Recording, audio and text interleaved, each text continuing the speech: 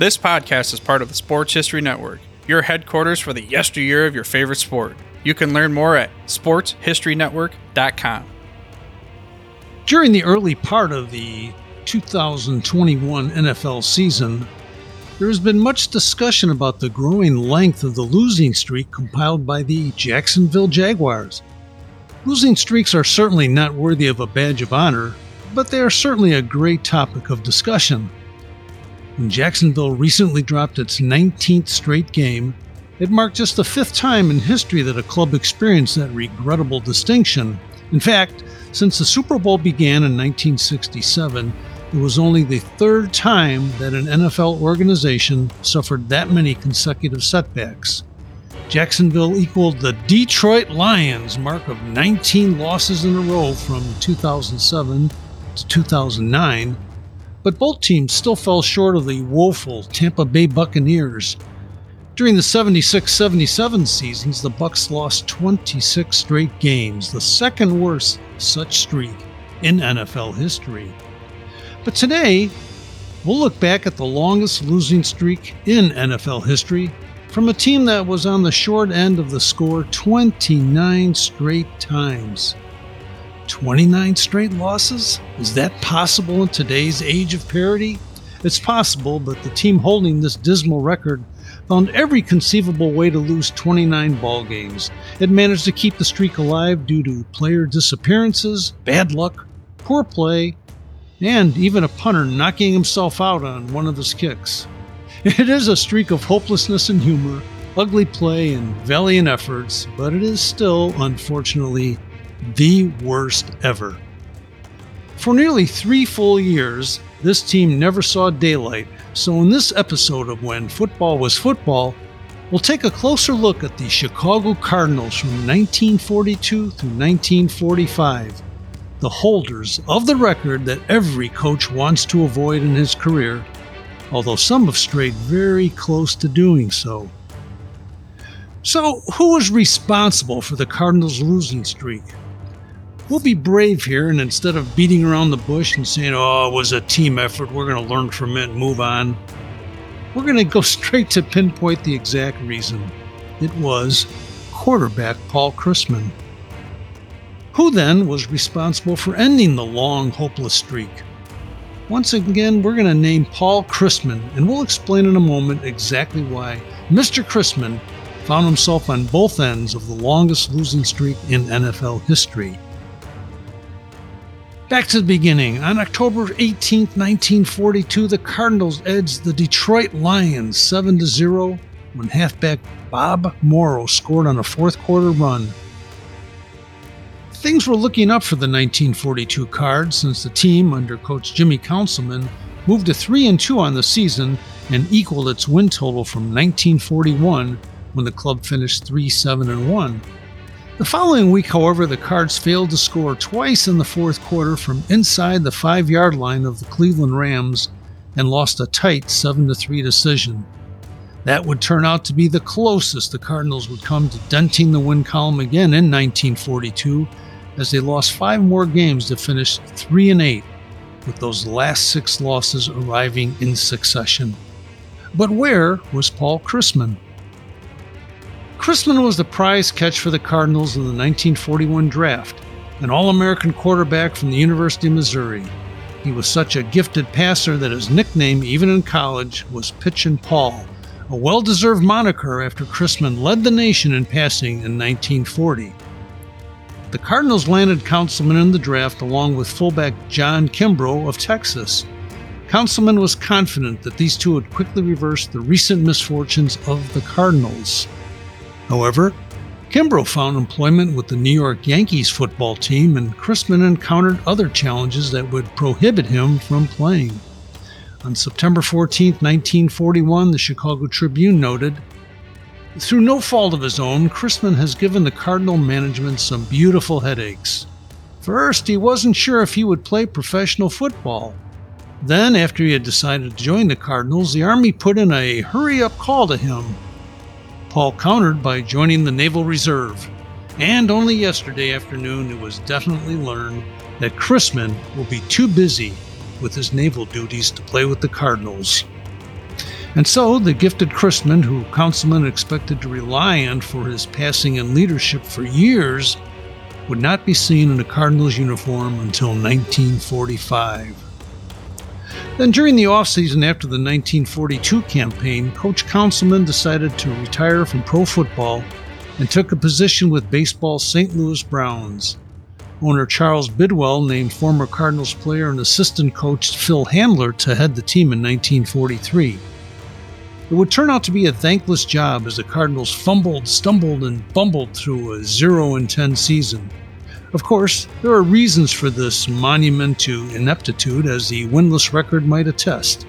The loss of players to the service during World War II affected the Cardinals in 1943, as it did every other NFL team at the time.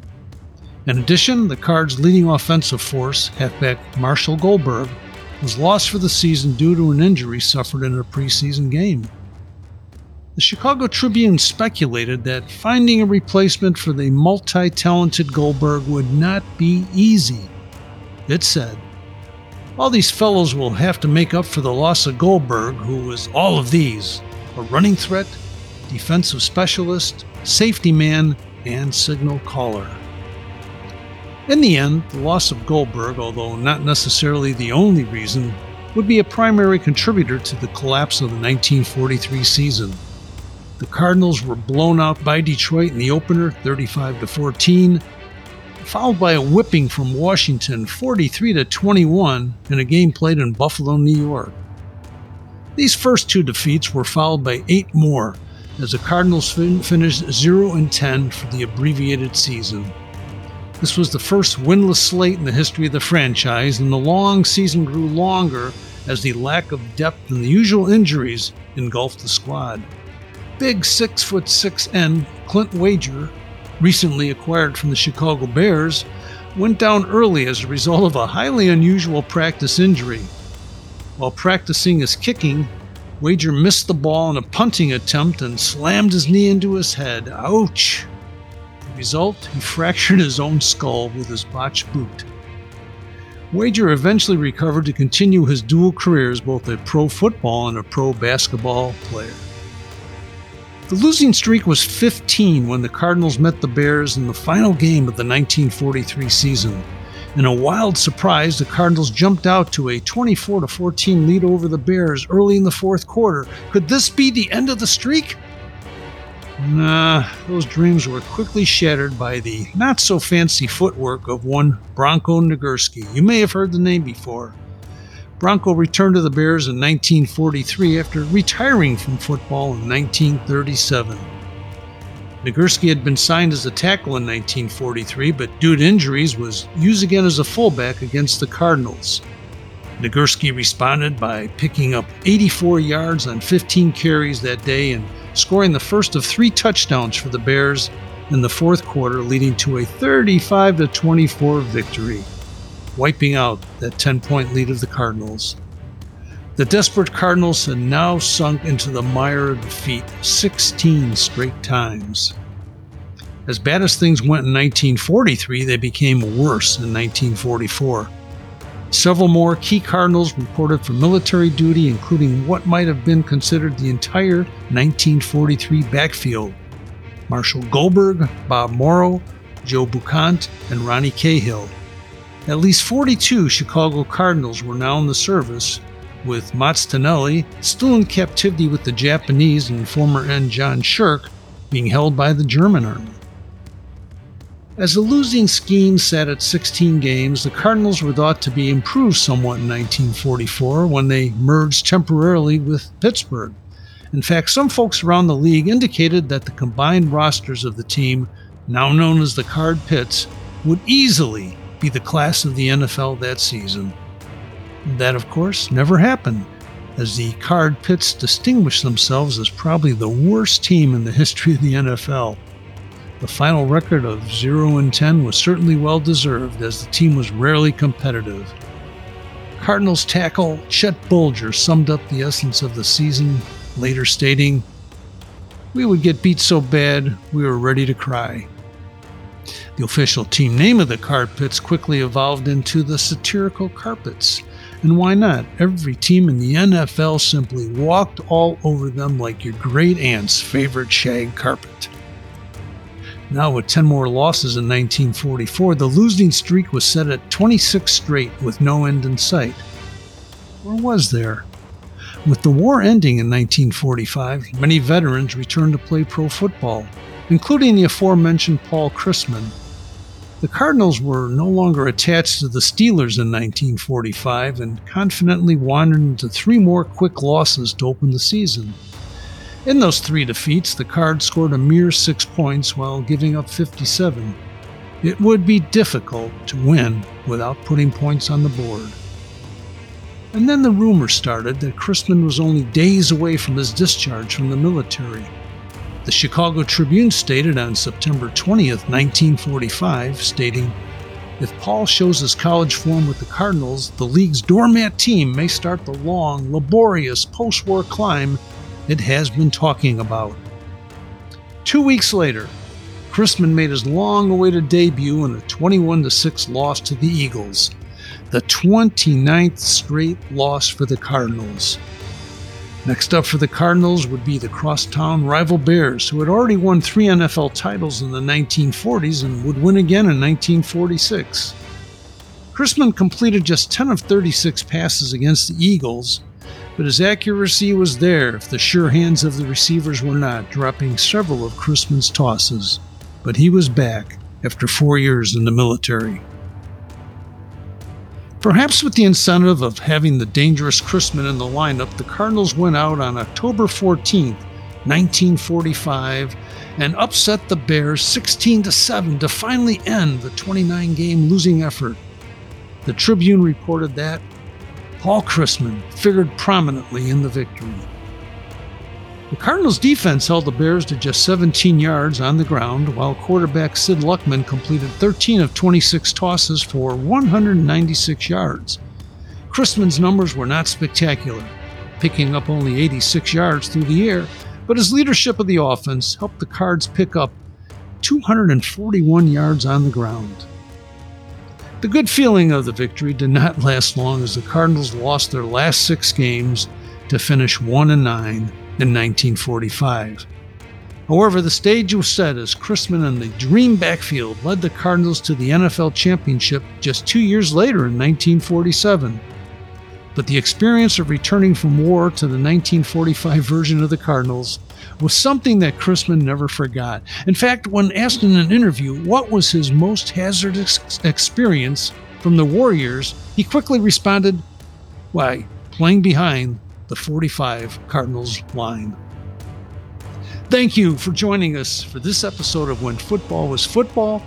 We hope you'll be with us next time as we take a peek into the world of rugged train travel of teams playing in the 1940s as we examine the worst road trip in NFL history. Thank you for listening. We'll see you next time on When Football Was Football. This podcast is part of the Sports History Network, your headquarters for the yesteryear of your favorite sport. You can learn more at sportshistorynetwork.com.